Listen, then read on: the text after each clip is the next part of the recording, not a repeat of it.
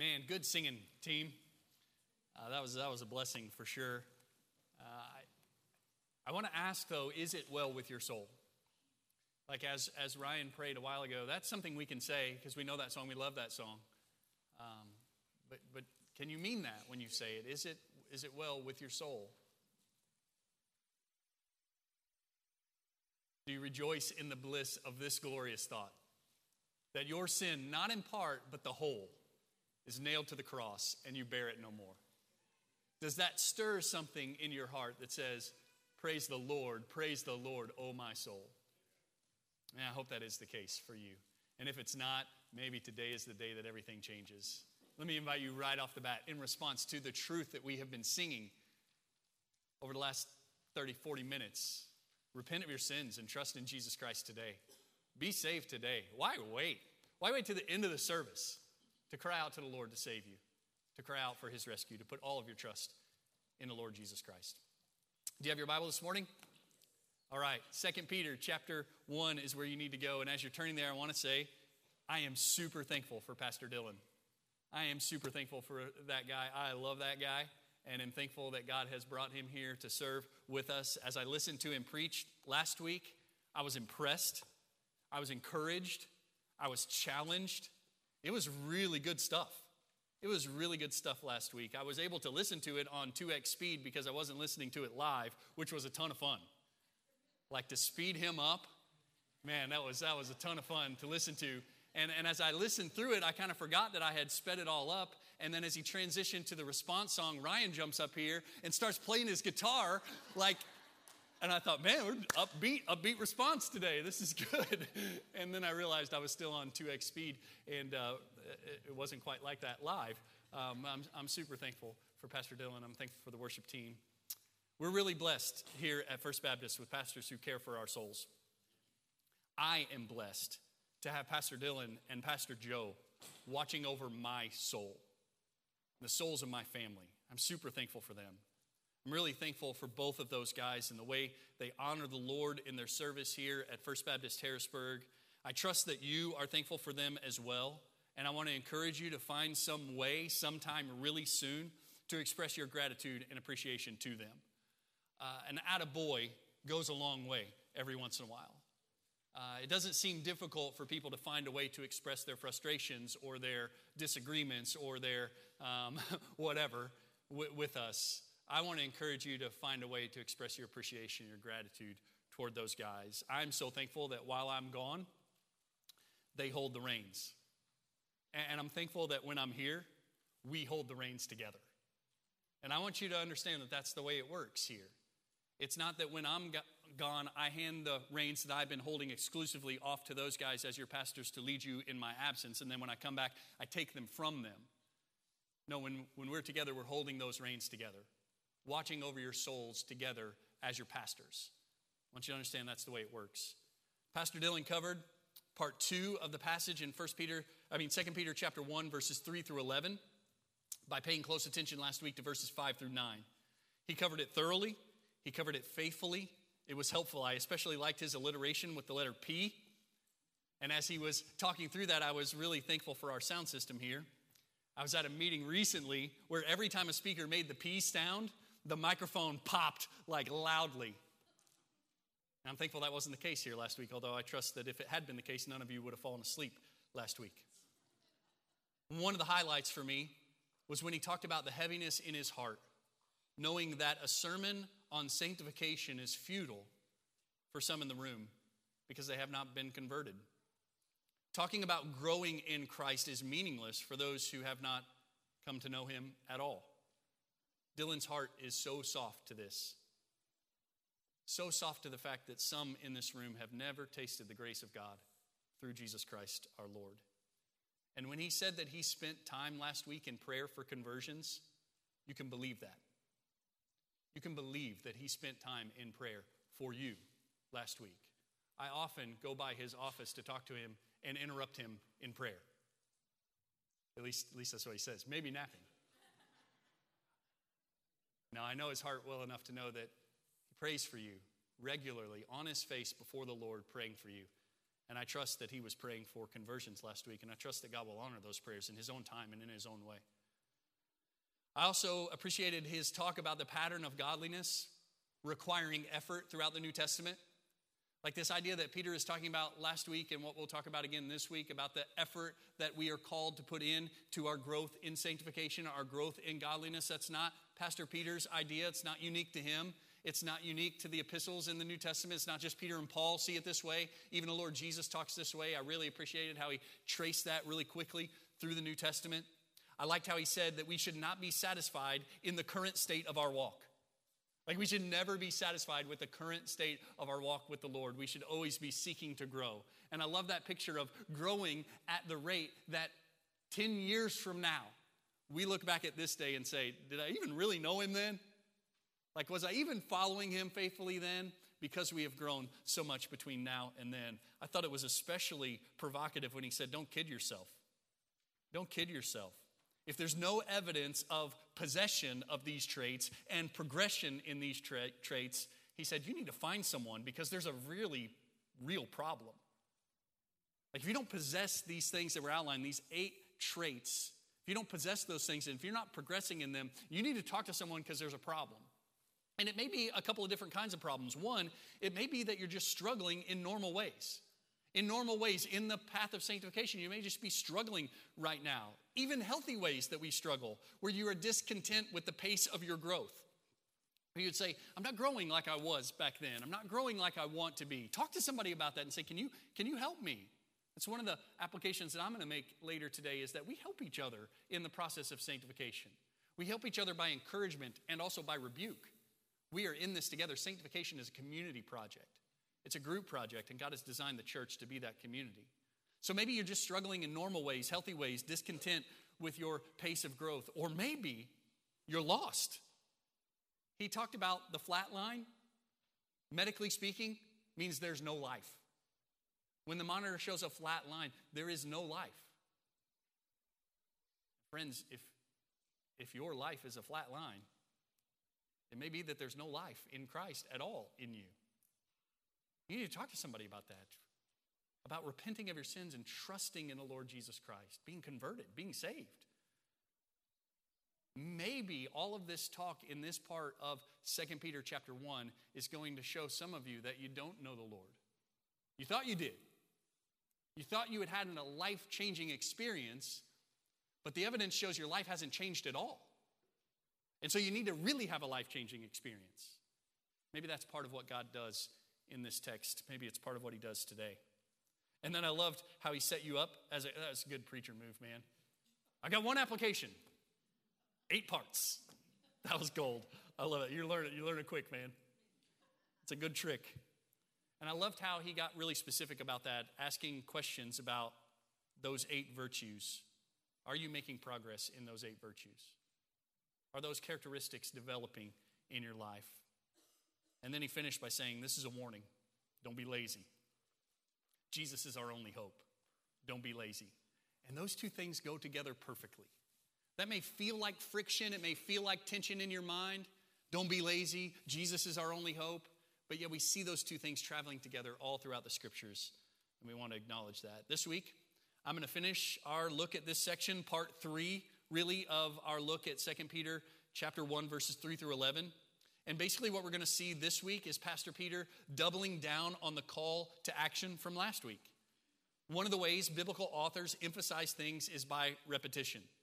You see, they repeat things that are super important. Evidently, this sweaty, active pursuit of growth in the Christian life is important. So Pastor Peter says it twice. And he loads it up the second time. And that's what we're going to look at today. But I want us to read the whole section because it really is one thought. From verse 3 through verse 11 is one thought. Arguably from verse 1 through verse 11 is one thought, but we've been looking at 3 through 11. So pick it up with me here in verse 3. 2 Peter chapter 1 says, seeing that his divine power has granted to us everything pertaining to life and godliness, through the true knowledge of him who called us by his own glory and excellence. For by these he granted to us his precious and magnificent promises, so that by them you may become partakers of the divine nature, having escaped the corruption that is in the world by lust.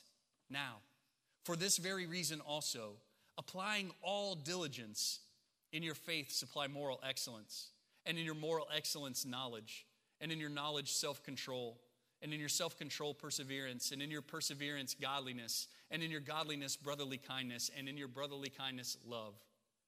For if these qualities are yours and are increasing, they render you neither useless nor unfruitful in the true knowledge of our Lord Jesus Christ.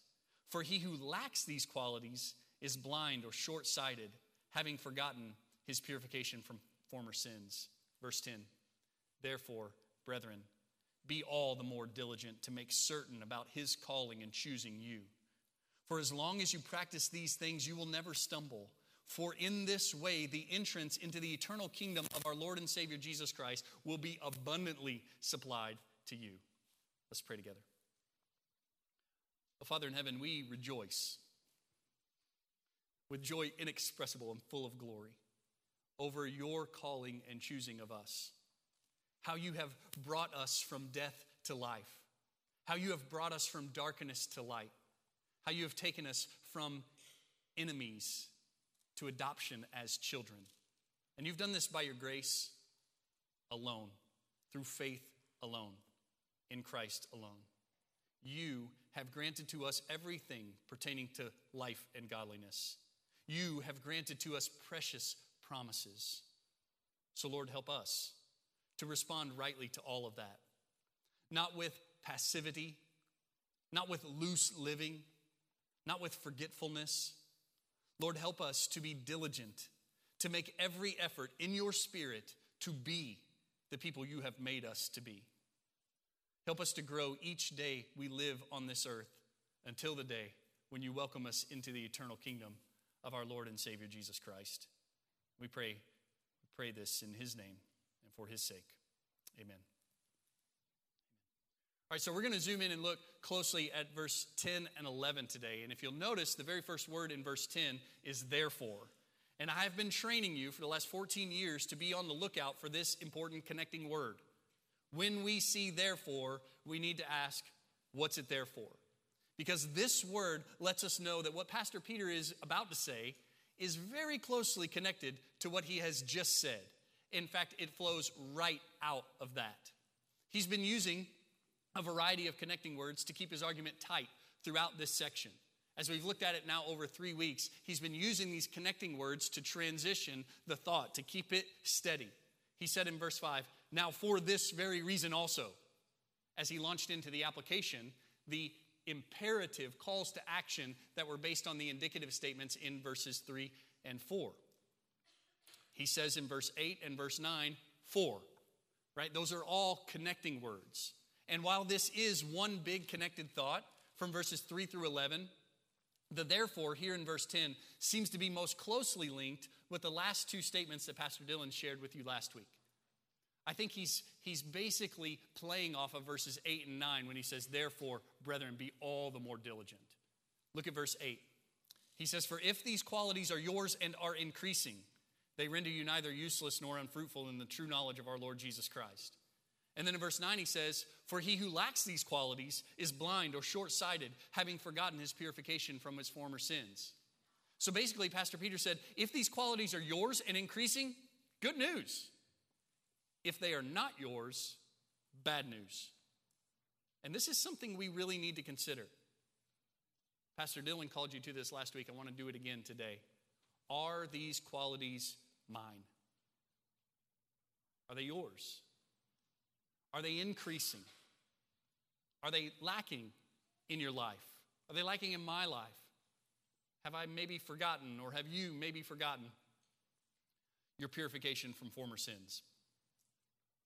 If these qualities are yours and are increasing, good news.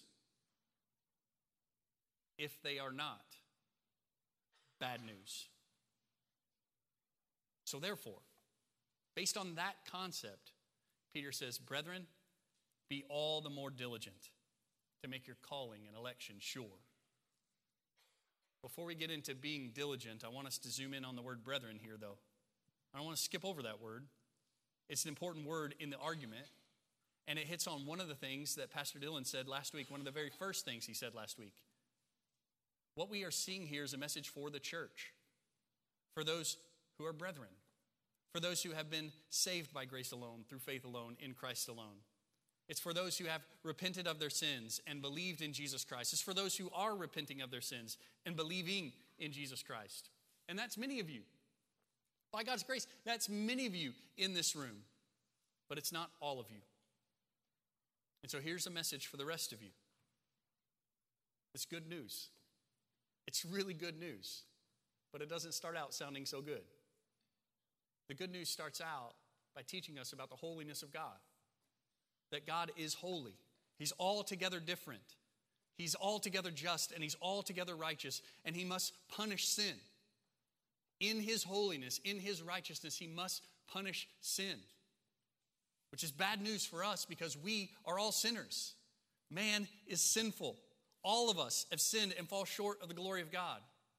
And because of that, we deserve only his wrath for all of eternity. The wages of sin is death, the Bible says. That's a big problem, right? That's bad news for us. The holiness of God and the sinfulness of man is bad news for every person on the planet. Because we stand condemned, rightly condemned, under the just wrath of God against our sins. Here's the good news. There's a way of salvation. And the way of salvation has a name. His name is Jesus. Jesus, the Son of God, came to earth, dwelt among us, lived a life that we could not live, and died the death that we all deserve to die because of our sins. The Bible teaches us that though he knew no sin, he became sin for us. In other words, there was this incredible transaction, the imputation, the crediting of my sin, your sin, to Jesus as he hung on the cross and suffered in our place. He was our substitute. Took the punishment that we deserve when he died. The wages of sin is death. Jesus never sinned, but he died. Why did he die? For us, for you, and for me. He didn't just die, though. They buried him after he died. And on the third day, he rose again, conquering sin and death and hell. Victorious over every enemy that would hold us captive. Victorious and vindicated as the true Son of God. And he offers us salvation. He offers us forgiveness of our sins, cleansing, not just on the outside, but from the inside out. He offers us reconciliation to him. We were his enemies because of our sin. But in Christ, we become friends of God, children of God even. He offers us salvation not as the product of our effort, but as a free gift. That's what the Bible says about it. The wages of sin, what we have earned for our sin, is death. But the free gift of God is eternal life in Christ Jesus our Lord. And we receive that free gift by believing, by trusting in the Lord Jesus Christ. We often say here, we rest our whole weight on him. We depend completely upon him for our right standing before the Father. And accompanied with that trust, with that faith in Jesus, we repent of our sins. We don't go on living the same way we always lived. We turn away from that and we walk in faithfulness, in obedience to him. So I invite you today to repent of your sins and trust in the Lord Jesus Christ for your salvation. And become one of the brethren to whom Peter is preaching, to whom he is writing. He says, therefore, brethren, be all the more diligent to make certain about his calling and choosing you. If you are one of the brethren, this is the call. If you have repented and believed, are repenting and believing, this is the call for you today. Be all the more diligent to make certain about his calling and choosing of you. This is super interesting because it keeps the call to action on our part linked to the work of God that only he can do. He doesn't separate these two things. He doesn't just call you to action apart from the work of God, and he doesn't just talk about the call of God apart from your call to action. He's going to link those two things together as the Bible does from cover to cover. He says first, you, be all the more diligent. Brethren, be all the more, Christian, be all the more diligent. Dick Lucas says, Peter here even echoes the same Greek word. Back from verse 5. But he underlines it twice by adding therefore and be all the more. His serious concern is that we take the responsibility to continue to the end of our Christian lives more deeply grounded within the same hope with which we started. You, brethren, be all the more diligent. Interestingly here, the verb is in the present tense. And I don't mean to bore you with grammar, but that's important in Greek. It's in the present tense, which communicates an ongoing action. That is, every day, every hour, be all the more diligent. Be all the more diligent. Not just a one-time thing that happened back in the past and you just write it out. No, every day, in every moment, be all the more diligent. Keep on every day being diligent. Don't let up. Don't give in.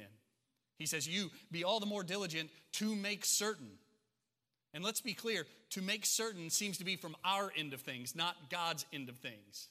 By walking the path of sanctification, by growing in the virtues listed in last week's text and the others outlined in scriptures, we make ourselves certain that we possess the faith that we profess.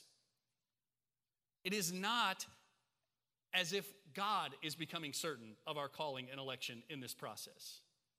We are the ones who are becoming certain of our calling and election. You see, his calling and election are sure. From his end of things, certain. He never fails. The question before us, though, is are we sure that he's called us? Are we sure that he has chosen us? Jim Shattuck says, as believers, we aren't assured of our salvation because we pray a prayer, respond to an altar call, go through a class, memorize verses like 1 John 5:13, or even get baptized. We're assured of our salvation as we progressively grow in our likeness to Christ and in the influence of his character to the culture around us. If that's not happening, the authenticity of the believer's salvation is suspect at best. Some of you may be like, nope, that's not what Baptists believe. Baptists believe once saved, always saved. Baptists believe you walk the aisle, pray the prayer, get dunked, it's done. Doesn't matter how you live after that. Doesn't matter if you grow at all after that. I will tell you that is not what Baptists believe. That's a perversion of the doctrine of eternal security. The Bible teaches that if we have been saved, we will always be saved. If we have been saved, we will always be saved. And if we have been saved, there will be evidence of that salvation in our lives. I love that Pastor Dylan said it's not straight line. It's not straight line up. It's ups and downs. It's valleys and peaks, but it is progress. It's possession of these traits and progress in these traits in Christ-likeness is not perfection, but it is progress. And that is the evidence that we belong to him. We are not talking here in this text about the security of our salvation. We are talking here about assurance of salvation. Those are two different things. If we are saved, it's secure. If he has done it, he will not undo it. And we cannot undo it. If he has done it, though, there will be evidence that he has done it. So the question is, are you saved? Brethren, be all the more diligent to make certain about his calling and choosing of you. That's super interesting, that last part, right? Because it anchors this whole talk not about mere human performance, as if our work brings us into right relationship with God. Rather, it roots all of this in the sovereign grace of God. You see, he is the one who brings us into a relationship with him. We couldn't do this ourselves because we were dead in our trespasses and sins. And we wouldn't do this ourselves because we love the world and we love our sin and we love ourselves. He changed us. By his grace, he changed us. And the evidence of that change is seen in the way we live. I've told you a story before that one of my favorite preachers, Paul Washer, tells. He says, if I walked into the room late and you were to say, oh, Brother Paul, why are you late to this meeting? And he says, well, you're not going to believe this. On the way here, I had a flat tire. And as I was changing the flat tire, one of my lug nuts rolled out into the road. And as I went to get it out of the road, a log truck was coming down the highway and it hit me and ran me completely over. And that's why I'm late. He says, you would say to me, Brother Paul, you're a liar. You're a liar if you're going to tell us that you got run over by a log truck and you're standing here in front of us just a few minutes late. If you really got hit by a log truck, there would be much more impact on your life than that. And yet, Paul Washer says there are maybe dozens in this room who claim to have had a life-changing experience with the Lord Jesus Christ, and that there's no evidence of it in their lives. There's no real change. You say, I've been hit by a log truck, and you look the same as before. You say, I've been changed by the power of God through the grace of the Lord Jesus Christ, and you live the way you always lived. You live just like your lost neighbor who says, I don't care anything about that gospel. I don't care anything about that Jesus. He changes us, and the evidence of that change is seen in the way we live. So it seems the important question raised here is, have you been called? Have you been chosen? And in asking this, we're hitting on an important issue, this assurance of salvation. R.C. Sproul helpfully and pastorally says this: there are 4 types of people with respect to the assurance of salvation. 1, unsaved people who know they are not saved. 2, saved people who are unsure if they are saved.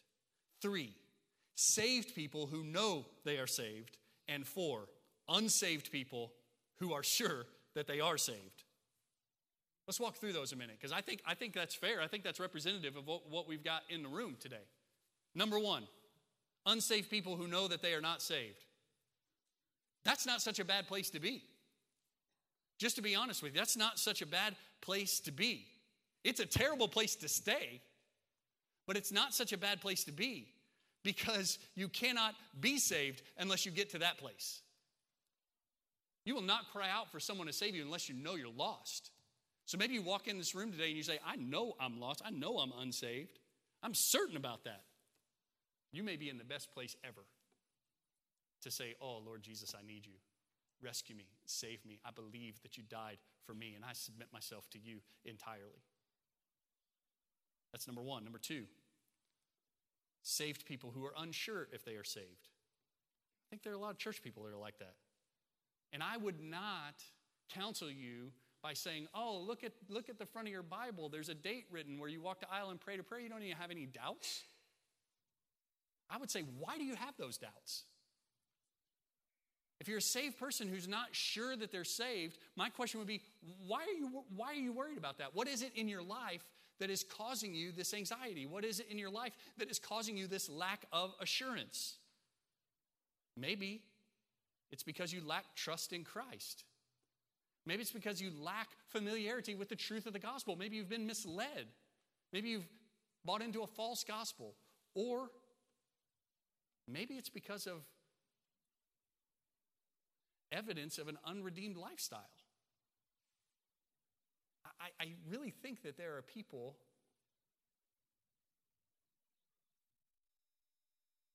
who are troubled with the assurance of salvation because of the way they live in sin. And you should be troubled. Like if you're a Christian and you're living a steady pattern of sin, you should be troubled by that. You should not have all the assurance in the world of your salvation. You should be troubled by that and let that trouble lead you to repentance. Repentance is not a one-time thing we do at conversion. Repentance is something we do every day as we walk with the Lord. As we step into sin, we step out of it in repentance. Number 3, saved people who know they are saved. There's a part of me that wants to say, that's the sweet spot. That's where we want to be. And in many ways, I believe that. That's where we want to be. I'm saved, and I know that I know. You hear preachers say sometimes, right? That's a good place to be. And if you're there, let me say this: take heed, lest while you think you stand, you fall. Don't become proud. Stay humble and submissive and living a lifestyle of repentance and faith in the Lord Jesus Christ. And I believe number 4 is the most dangerous place. Unsaved people who are sure that they are saved. That's the most dangerous place, and I would ask that person, why? Why do you have such confidence? And that's why we read Matthew 7 at the beginning of the service. Thanks for doing that. There's all this warning. Many will say to me on that day, Lord, Lord, did we not? Did we not? And he will say, depart from me, I never knew you, you workers of lawlessness. The wise man is like the man who built his house on the rock, right? The one who hears these words of mine and does them is like the wise man who built his house on the rock. The one who hears these words of mine and does not do them, he's like a foolish man who built his house on the sand, and it fell, and great was its fall, right? Maybe the most dangerous place is to be unsaved and sure you are saved. Resting on something that happened 20 years ago that hasn't made a bit of difference since then in your life. Who wins there? Who do you think is just happy when lost people are certain they are saved people? Because they are resting on their church membership or their record of giving and not a relationship, a real relationship with Jesus Christ. The devil loves that. Which of those four categories rings most true to you? That's something I want us to think about today. But read on in the text. He says, be all the more diligent to make certain about his calling and choosing of you. For as long as you practice these things, you will never stumble. These things obviously refers back to the virtues and characteristics that were outlined last week and are outlined in the rest of Scripture. The possession and progression of these things in your life. This process of sanctification that we've talked so much about. To never stumble certainly does not mean that you will never sin, right? It can't mean that. You will surely sin. Jesus teaches us, when he teaches us to pray regularly for the forgiveness of our sins. John tells us in his first letter, if you say you have no sin, you're a liar. You're a liar. Of course we sin. And as brothers, as Christians, when we sin, we repent quickly. So to not stumble certainly doesn't mean that we will never sin. So what does it mean? Tom Schreiner says this. Believers who confirm their call and election by living in a godly manner will not stumble. That is, they will not forsake God. They will not abandon him. They will not commit apostasy. Believers who abound in the qualities described in verses 5 to 7 will never fall away from God. I think he's right, especially as we remember the context. Peter is writing this letter to a group of people who are facing danger from within the church, from false teachers. These guys are teaching a false gospel that does not lead to salvation. These guys are living an ungodly lifestyle that evidences their distance from the Lord. And Peter, Pastor Peter, is trying to protect his people from following those guys down the wide road that leads to destruction that we read about, right? And I'm trying to do the same thing for you as well. This is the part of the role of a pastor watching over souls, is that you would not unknowingly even walk down the wide road that leads to destruction. But that I would be constantly calling you to the narrow path, the difficult path that leads to life. That you would be of the few who find it and enjoy eternity with him. Read on in verse 11. He says, for in this way, the entrance into the eternal kingdom of our Lord and Savior Jesus Christ will be abundantly supplied to you. This is the second part of the precious promise that is found here in this text. First, he says, if you practice these things, you will never stumble. Second, he says, entrance to the eternal kingdom of our Lord Jesus Christ will be supplied to you, richly supplied to you. First, notice again the link between this call to action on our part and the provision of God on his part. The way to the entrance is the walk of sanctification. But the entrance itself is abundantly supplied to us. The way is the sweaty walk of sanctification, the diligent pursuit of growth in godliness. That's the way, but the entrance is supplied to us. And that may feel like tension or friction intellectually in our minds. But it's the clear teaching of Scripture from beginning to the end. I love the picture here in this text when it talks about the entrance into the eternal kingdom being abundantly supplied to us. It's this image of a grand homecoming, of a victorious athlete or a soldier returning home. What a day that will be, right? We sang a minute ago, the trump shall resound and the Lord shall descend. And then we said, even so, it is well with my soul. What a day that will be when he welcomes us home. As we have walked the path of sanctification, using everything he has supplied to us. We've walked the path of sanctification, and the entrance will be abundantly supplied to us. Not as a result of our growth, but as a result of his grace, evidenced in our lives by the growth. In many ways, what we see here in verse 11 is the flip side of verse 10. There, the promise was, we will never stumble. We will never fall away. Here, the promise is, we will be welcomed home. And as we wrap this up, I want to remind you of something that Tom Schreiner said very plainly. It's so important for us to remember as we talk about sanctification, because we can get off track when we talk about sanctification. And I don't want us to make that mistake. There are a couple of ways we can get off track in sanctification, right? One is by thinking that we do it all on our own and earn the favor of God. That's works-based righteousness, and it's not part of the gospel. Or we say, I don't need to do anything. He's done everything. I'll just sit back and ride. That's not what we're called to here either. Rather, what we're called to is this active dependence upon the Lord in our sanctification. Not passive dependence, not active independence, but active dependence on the Lord as we head toward heaven. Tom Schreiner says, we should not describe this as salvation by works, but salvation with works. That's pretty good. It's not salvation by works, but it's salvation with works, which is what James teaches us in his letter, right? I'll show you my faith by my works, because the faith that saves is faith alone, but it's never faith that is alone. It's always accompanied by appropriate works. Be careful here. We're not talking about works-based salvation in this text.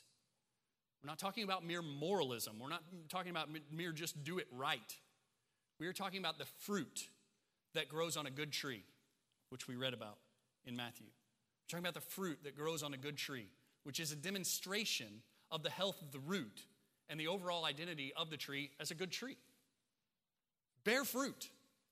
That's what I'm saying to you. Bear fruit that evidences that you are a good tree. And you are a good tree by the grace of God alone. So bear fruit. Brothers and sisters, be all the more diligent to make your calling and election sure. I want you, as your pastor, to have a reasonable biblical confidence that you have been saved, that you will not stumble, and that you will be welcomed into Christ's eternal kingdom. That confidence is ultimately rooted in the power and grace of God in Jesus Christ. And that confidence is visible through the progressive sanctification of his people. So I ask you, are you growing? Not have you grown, are you growing? Maybe let me push it a little further. Do you even want to grow? You even want to grow? Or are you like, I think I've grown enough. I've grown enough to pass the test. So I'm good. Just hang tight here, right where I'm at. That doesn't seem to be the picture that's painted here. That doesn't seem to be what Pastor Peter wants for his people. And that's not what I want for you. Because I will preach your funeral. And I want to have confidence on that day that you are with the Lord. I've preached too many funerals where I've not had that confidence. Where I've had to just lean on the hope that there was more going on than what I could see. That there was more going on than what any of us could see. And that's real hope. But I want to have confidence for you. I want to be able to stand here over your body and say with as much confidence as possible, biblical, reasonable confidence, this one is with the Lord.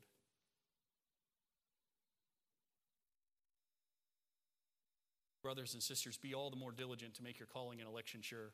Brothers and sisters, we can help each other walk that path. We can help each other make sure of our calling and election by affirming and encouraging each other as we observe progress. Like when you see somebody getting it, when you see somebody growing, when you see somebody doing things that look like Jesus, you should say, I saw that. We should say, I saw that. That was great. That looked like Jesus. You look like Jesus right there. You didn't used to look like Jesus right there, but now you do. I'm seeing that progress in you, and I want to encourage it. Man, attaboy goes a long way, doesn't it? In your relationships with one another, attaboy or attagirl, it goes a long way. And we can do that for each other, and we should. We can also do that by confronting and warning each other when we observe regression and worldliness. It is not a loving thing to watch a brother slide into sin. It is not a loving thing to stand back and just let it happen.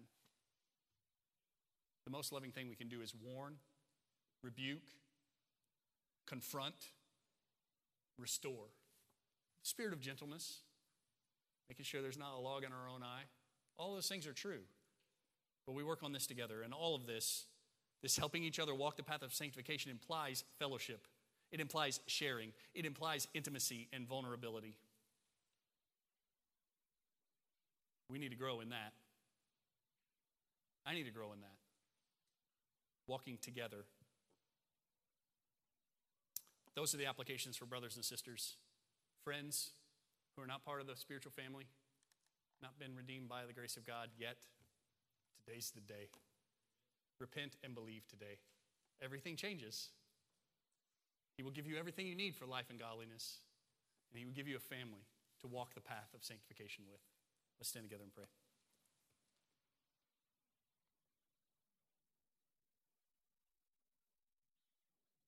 Well, Father, we do rejoice over all that you have done in our lives, those things that only you can do. And we want to respond rightly to all of that. Not with passivity, not with loose living, not with forgetfulness. We want to be diligent to make every effort in your spirit to be the people you have made us to be. So help us grow. Every day we live here, help us to grow until the day when you welcome us into the eternal kingdom of our Lord and Savior Jesus Christ. We pray for friends who are gathered with us. They are not brothers and sisters yet. Only you can change them. You changed us, and so we ask you to use that same power, that same grace in them to give them hope, to give them life, to bring them in. Change them forever and ever, we pray. In Christ's name, amen.